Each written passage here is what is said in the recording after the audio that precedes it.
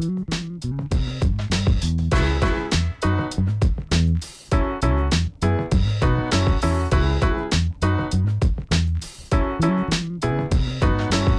and gentlemen, welcome to The Scoop. I'm your host, Frank Chaparro, editor-at-large at The Block, and we have a very exciting episode for you folks today with the underpinning market movement with Bitcoin going above 43,000. Can't think of a better person to join the show, the Chief Investment Officer from CoinFund, one of my favorite firms operating in the space. So many great folks there. Alex Felix, thanks for taking the time. Thank you, Frank. Great to be here, and I've always been a big fan of the show, so excited to finally be a guest on. Yeah, of course, and we're happy to have you. So, walk us through maybe your role, right? I know that CoinFund has many different sort of components, a liquid fund as well as huge venture operation there. What's under your remit? CoinFund really does cover the waterfront. We have a lot of venture activity as well as liquid strategy. Today I focus a lot on early stage deal making. So working very closely with founders, looking at new opportunities. And some of the liquid responsibilities are managed by my partner, Seth Gins. But there's obviously a lot of crossover between venture and liquid and crypto. A lot of our deal making does include rights for future tokens or thinking about token economics and the potential for token-based business models. And therefore, we do kind of look at the firm as one cohesive practice that's really trying to identify the best opportunities in crypto and to fit them into our strategies. So you guys raised recently a $158 million fund to back crypto startups. What's sort of the lion's share of what those companies look like? Yeah, so we did just close this summer on $158 million seed fund 4. So this is our fourth vintage and our flagship strategy, which we started back in 2015 as one of the earliest crypto funds. Where we sit today, we're just really excited about sort of what we've delivered over the years. And VC is hard. Most companies fail. Most funds fail to deliver high quality results. So it's really about building a talent culture around excellence and work ethic. And for us at CoinFund, this isn't just a job; it's really a mission. So I really credit a lot of our success and the continued LP relationships that we've been building over the years to our process, our people, our results. Just over the past 18 months, we've actually raised $550 million across two strategies, kind of in this $158 million seed fund 4 being the most recent. So we're really taking advantage of, sort of what's to come in crypto. Really nothing has changed from a thesis and outlook perspective, despite a lot of the challenges that both the technology markets and the crypto markets have experienced over the past 2 years. And we can certainly dive into some of the human fallibility issues, but we're really excited about where the technology and the progress has been made and will continue to be made. So what we're focused on looking forward, it's kind of hard to say. We can talk about some subsectors and themes and areas of interest, but we don't like to put back pressure on ourselves. We want to keep the bar exceptionally high. We want to back some of the best founders in the space, and especially in the seed program, the most recent fund we closed. We'd like to let the entrepreneurs kind of guide us into new corners and new areas. So we absolutely must stay open-minded. We cannot be dogmatic.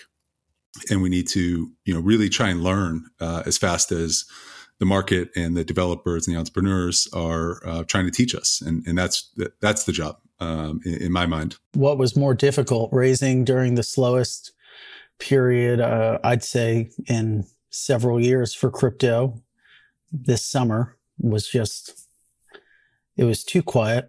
I found myself sometimes twiddling my thumbs and quite bored.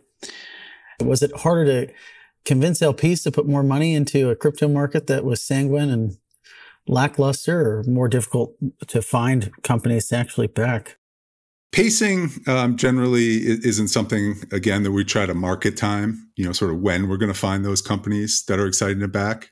The quality of entrepreneur is up a bit on average. And I think that's because a lot of the opportunism has been flushed out of the market. It's a much harder job to go out there as a founder now and raise fresh capital to find a partner that's willing to take a conviction bet on you. We're seeing many less party rounds than we used to. So you really have to convince one of the leading VCs to take a bet and to take a bet early on something you're building.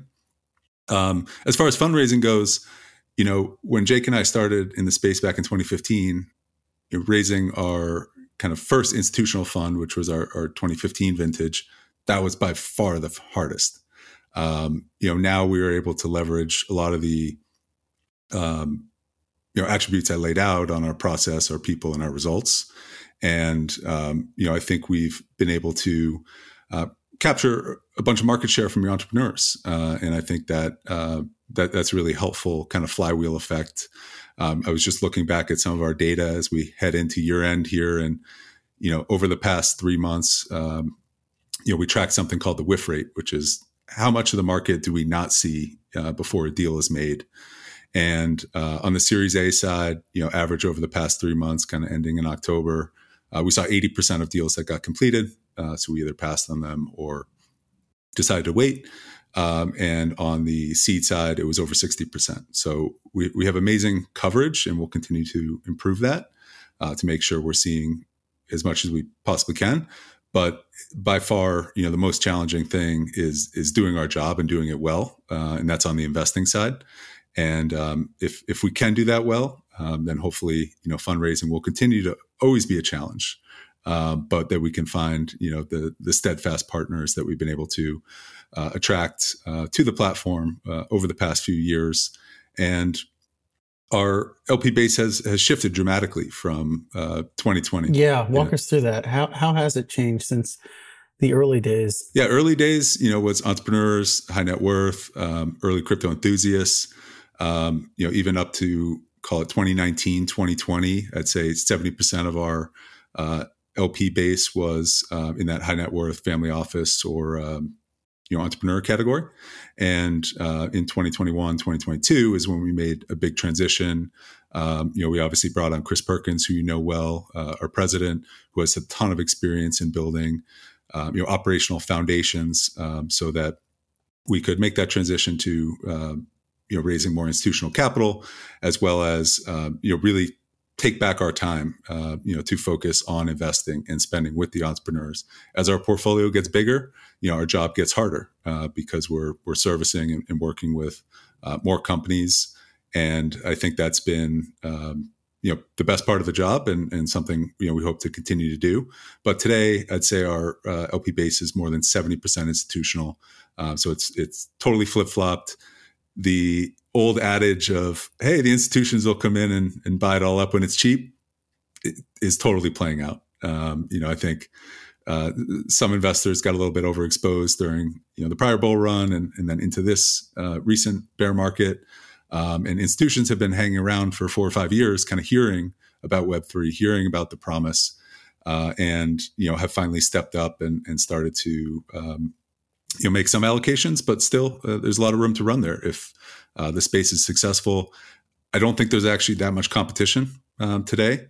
If we look back and we're all right about how big this market is, there's plenty of room for good managers and more managers to come in and start to invest in Web3. The crossover funds have left a little bit. This is the Web2 folks that come to Web3. So I'd say that those crossover funds have been relatively sidelined on this move up, this recent move up. So then it's like, where do they go from here is an interesting question. You got to feel bad for some of those Canadian pension funds. I feel like every single one of them, the one invested in FTX and the other invested in Celsius, I think it was. Is there a category that maybe hasn't penetrated the market as much as some others? Like if I were to think about like a lot of the larger hedge funds, more on the liquid side, haven't really tapped in, or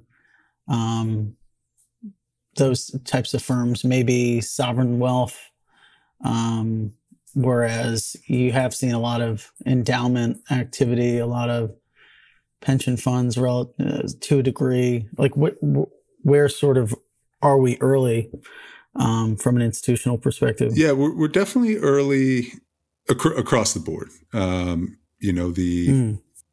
Still the number of firms that have come into the space is quite low on an absolute basis.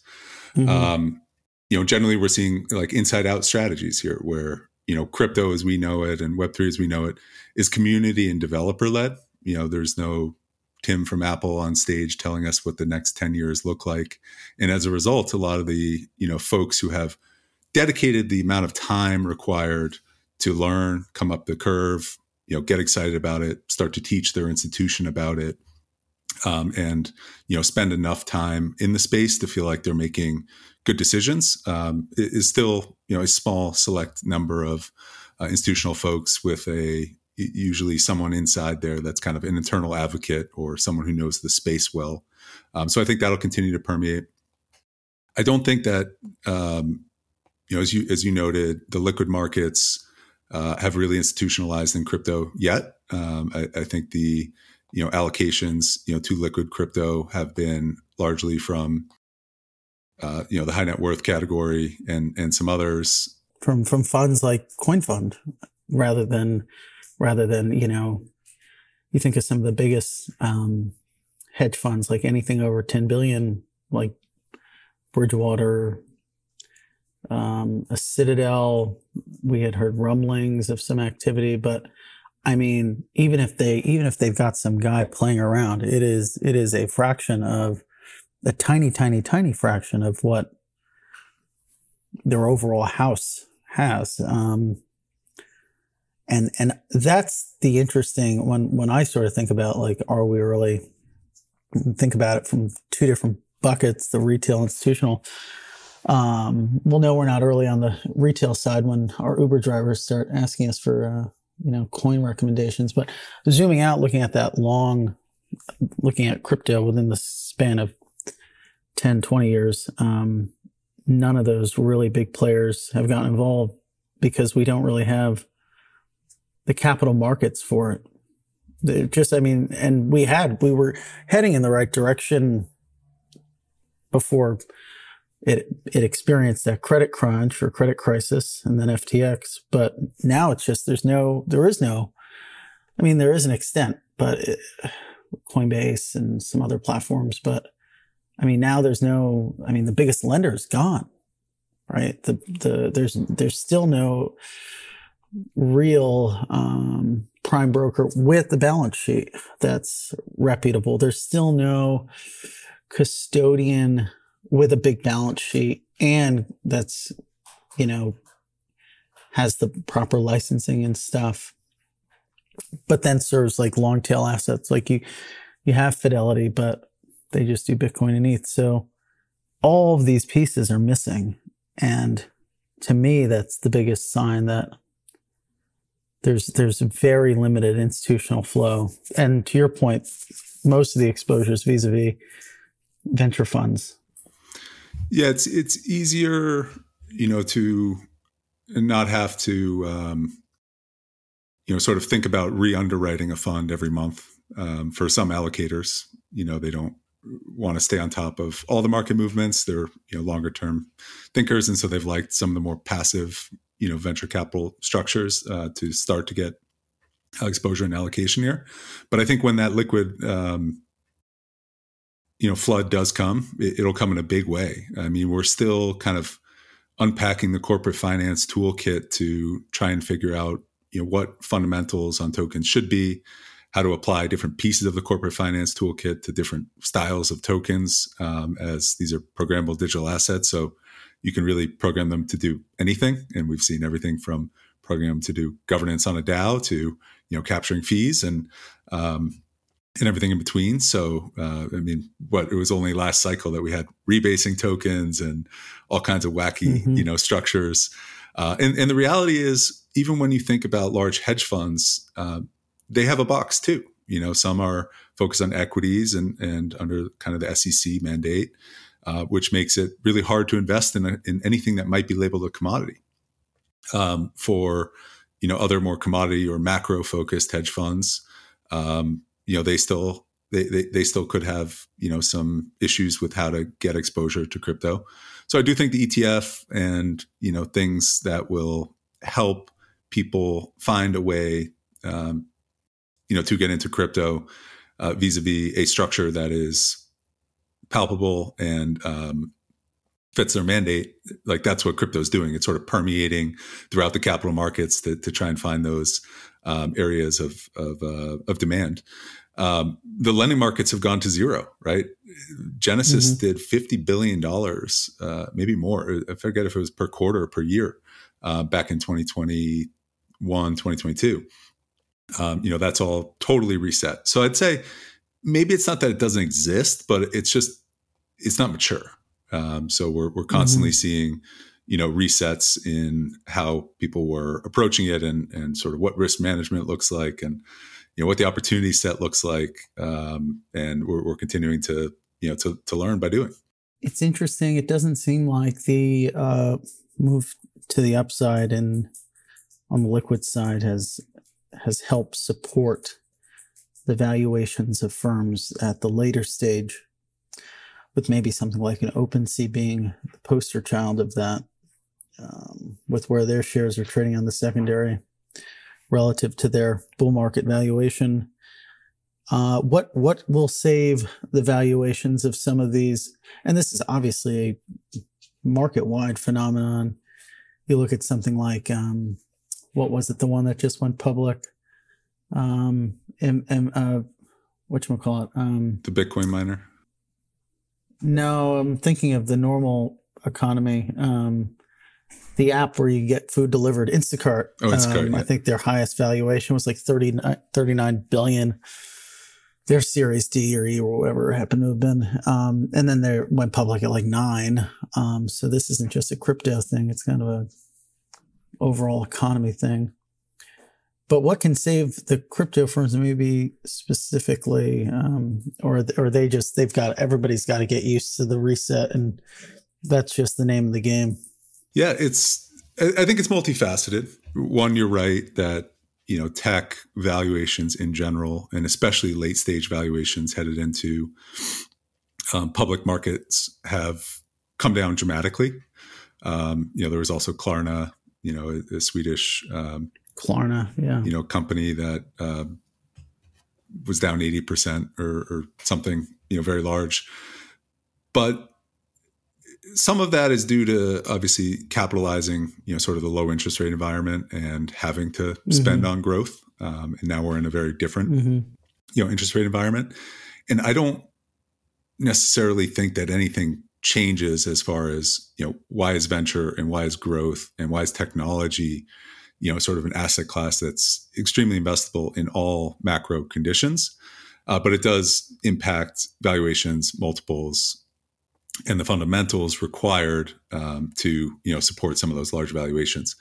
I did see a positive data point yesterday. I saw that CoreWeave announced a round with Fidelity at $7 billion. That seemed like an outlier to me, based on sort of what we've seen in mid to later stage markets. So how does that shift then alter the framework for how you do your job, even at the early stage, right? Because let's say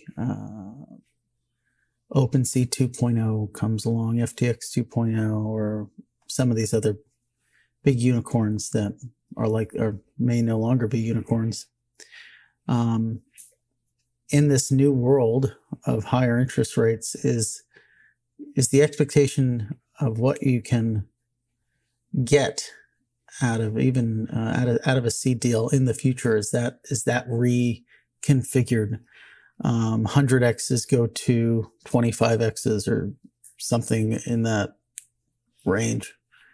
It's all a market sizing question. And our general philosophy, for crypto has been almost everyone, universally is underappreciated the size of the market opportunity for Web3. It's open source, it's open competition. When we make this transition to Web3 rails, it will be very hard to compete against. from any Web 2 or other business model. So while more efficient, while potentially, cheaper at scale, you see something like Solana, which has very low transaction fees and trades on a much higher, revenue multiple than something like Ethereum, which has higher transaction fees, but also that's where all the customers are. And people want to, make sure that they're going where the puck is and where they can kind of continue to grow their businesses during all market conditions. We've been through 3 cycles, since founding the firm in 2015. And I don't think that there's one, valuation regime. But all cycles have been under a ZERP picture. Yeah. I'd agree with that. But again, if we go back to the framework, like how big is the total addressable market opportunity for Web3? And then we start to sub-segment that into, well, do you want to place money? If you're placing money, in later stage deals or Series A plus, you probably want to go where there's some evidence of large companies being built. So that might be Web3 infrastructure, CeFi, DeFi, gaming and NFTs, as you noted. And then when you're, starting to look at what are some of the next potentials for really large subsectors, that's where, we think seed investing is an incredibly important tool. Because we can start to hypothesize around what that market might look like, but it has not come together yet. So you take Web3 times AI, for example, a lot of our vision around how the data pipeline needs to be verified, and that requires, Web3 tools and zero knowledge proofs. It's just too early to actually see demand for that infrastructure yet. But when you flip back to, sort of CeFi, DeFi, you also see that some people bought into business models that might not have been durable or were taking too much risk. A lot of the, companies that put up big revenue numbers were also, folks that pulled forward education and adoption of crypto assets in a simple UI, called some of the early exchanges, but introduced another intermediary and, fell victim to, a bunch of governance and mismanagement and risk-taking challenges that, was a really demand for $50 billion of safe lending in a prime brokerage model in crypto. I don't know. But clearly the market didn't really support that in the longer term.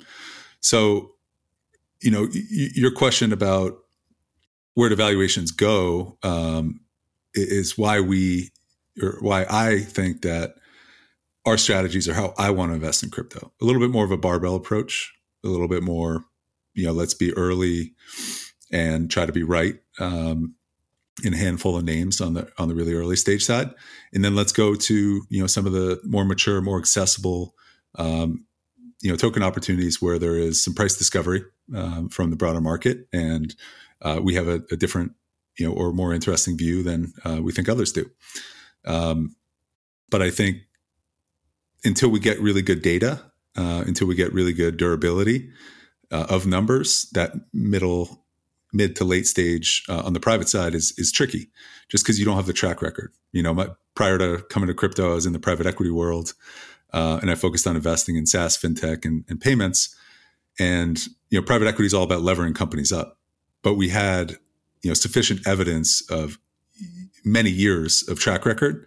And in crypto, everything outside of Bitcoin, Ethereum, and Coinbase is less than 6 years old.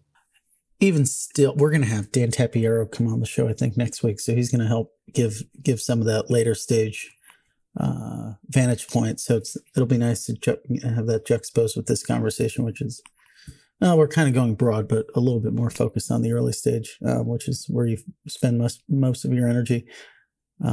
He's got to have a tough job. I told him not financial advice, but maybe load up on Coin. That seems like a good deal. So, okay, but just to dig a bit deeper, are there different things that allocators of capital have to consider now at the early stage, given the changes that we've seen both in crypto and the broader world? Certain things that you want from a business perspective, or not really? Well, are you talking about to allocate to a manager, or that they want to see in our underlying companies? To sort of, is there anything you want to see in firms now that maybe was underemphasized previously? A bunch of stuff, and every market cycle and downturn, at least from the investing lens, we've been able to chip away at getting to a more balanced, investor and founder friendly structure. So, if you recall the early days, it was, token purchases and SAFs, and now we've kind of gotten to more of a gold standard, which is equity plus token. And I think a lot of the challenges we've seen with big tech companies in this past cycle, even OpenAI as recently as 2 weekends ago, is just governance problems, right? And who's accountable to who? Are people really being transparent around what they're building? So going deeper on founders' backgrounds, reference checks, running as much as you can to really understand the motivations of people behind these businesses is super important. OpenAI had 10,000 businesses built on top of it. If it had gone away in a weekend, it would just re-emphasize why people should be building, on decentralized platforms and decentralized infrastructure. I don't know who would be editing my, who would be coming up with the podcast notes. It'd be tough. But yeah, so, obviously governance is one, structure is another. So finding, good entry points and risk reward as we start to get some data points on what's working, what's not, what are the, valuation expectations of, certain subsectors if they do work. We're seeing, more focus and more just questioning around, well, what are the use cases? Like I look back over the past year and 2/3 of our investing has been on the infrastructure side, exploring a bunch of the, application developer tools that are required kind of above the base layer and below, sort of consumer applications. But why is that? And the why there is I can find much better signal in going to talk to other developers who might adopt infrastructure because they're building right now than I can going out and testing the consumer markets on, will you buy this next NFT, or will you buy, this crypto gaming app? We just have a period where, even some of my friends that are in the tech industry or in the finance industry said, well, what's been going on the past 2 years? Like kind of just fell off my radar and haven't been thinking about it. So that's kind of the underlying question is, what are the use cases? What are the killer apps? And every cycle we get a couple more verticals that start to make sense. And if anything, crypto and Web3 did wrong last cycle, it was having and personally, this is my reflection, was having a false sense of diversification. We started to see NFTs and digital art attract new end markets that we didn't think had any interest in DeFi. And DeFi degens were continuing to do their thing too. But having that diversity of interests, should have led to, okay, maybe one subsector is doing poorly, but another one's doing well. But even when you go up to the macro level, the people last year were complaining that the 60-40, portfolio rule is dead because stocks and bonds were all going down, or, so we saw a couple, just strange years where there was no benefit to diversification. And the Web3 economy really has a heartbeat. And that's the amount of money in stablecoins or real world assets or other things that are built on top of these blockchains. And when that all halves or goes down 90% too, because a lot of, crypto wealth is denominated in other, volatile project tokens, you really see the end markets just sputter. And I think that's what we saw. So, looking forward, what do we want to see? We want to see real durability of use cases for crypto infrastructure where the marketing regime is not talking about crypto or Web3. Demo, for an example, a Nest for cars, their go-to-market, they don't really need to mention anything about, the crypto primitives that they're using, to build and differentiate in that use case. Cryptoys, who's done partnerships with Disney and Mattel, launching just digital toys. They don't need to talk about, sort of NFTs or even Web3 if they can nail, the go-to-market on that. And so on and so forth. I think that's what has to happen is people need to start adopting based on the value propositions of what's being built, not on the affinity or the affiliation, with crypto and Web3. So I guess to sort of round things out, what segments are you most interested or appearing to be most interesting looking to the next 6 months? Yeah, great question. And, we tend to not be dogmatic, as I mentioned before, but we have a number of areas of interest. Obviously, my partner, Jake, has been, probably the foremost thought leader on the intersection of Web3 and AI. So we've made a number of investments there already. We're very focused on marketplaces for, physical infrastructure and digital services. So continuing to look at, sort of the broader DePIN landscape. I think gaming, is likely to be where Web3 finds its next 100 million users. We have some amazing launches coming up. Off the grid, Gunzilla's a game I got to demo last week, and it was just unbelievable. AAA quality product, real Web2 gaming experience with a economy, bunch of Web3 tooling, and a lot of economics that I think will make sense for gaming properties. So we've finally given it enough time. 4 years is what it really takes to build fun content to actually see gaming take off. On the DeFi side, continuing to focus on sort of new primitives, especially in thinking about stable coins, thinking about real world assets. We recently backed Robert Leschner's new company Superstate, which has some exciting progress and has built a great team already. We're thinking about new distribution channels. That guy and Tarun Chitra, they run a venture firm themselves. I don't know how they have the time. These guys are superhuman. Unbelievable. It's quite impressive. Yeah, that's going to be an interesting company to watch for sure. And then I'd say the last two, very quickly on the modular side. We've been very focused on that for the past couple of years and starting to see some interesting data. Interesting signals, across Cosmos, obviously things like Celestia and others starting to get more demand as we break apart execution, data availability, consensus, and settlement. I think it changes the game for layer one business models in a way that we haven't really anticipated yet. How so? Well, when you start to break these things apart and unbundle them, you start to lose that lock-in to any one particular ecosystem or one particular service.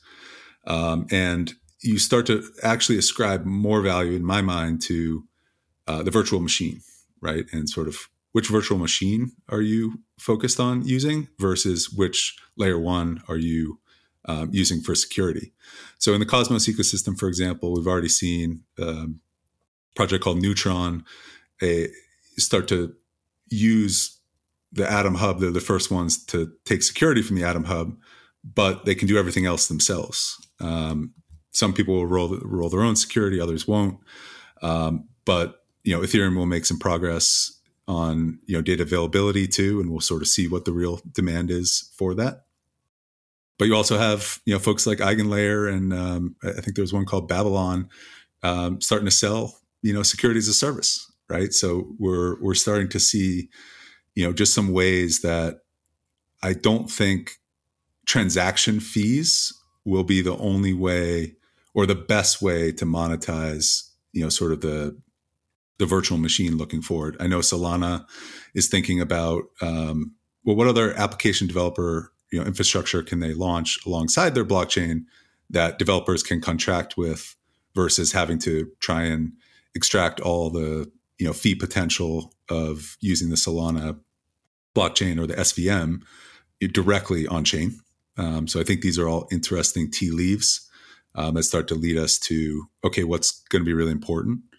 Another area of interest is new distribution channels, for us. So like who owns the consumer, and then and then how does the infrastructure sort of share in the fees?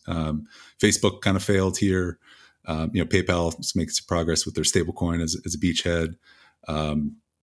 A ton, the Telegram ecosystem is incredibly interesting and something we spent a lot of time on. Starting to think about some investments there. That'll be pretty exciting. But there's just a lot going on, and forever, we've rebutted this fat protocol thesis, but now you're starting to think about, okay, well, controlling the user is going to be the most important thing because you no longer have this lock-in at the layer one level. If you start to have unbundling, it changes what you can do fundamentally. So it seems like the tech debt will be at the virtual machine level, right? So if I'm on Solidity, what else can I do through EVM? And if I wanted to change, some components of how my project or how my infrastructure, works. If I'm Rust based, with SVM or COSM WASM, is that important? A lot of people ran around and said, let's also have Move as a programming language. So I think a lot just goes back to like how flexible these EVMs can become to support different developer preferences. Well said. Well, Alex Felix, thanks so much for joining the program. Thank you, Frank. Always great to chat and really appreciate you having me on and looking forward to a fun year ahead. I think some of the darker clouds are in the rear view now. So where can our listeners learn more about what CoinFund's doing and find you? Yeah, we have a great blog, blog.coinfund.io. I'm on X as Flexthought, FLEXTHOUGHT. And our website, is generally a pretty good portal, coinfund.io, to find what we're up to. So we'd love to hear from you, and especially if there's projects out there. Doors always open. So very excited about the next few years and what we can all do together. Absolutely. Thank you so much. Thanks a lot, Frank. Have a great day.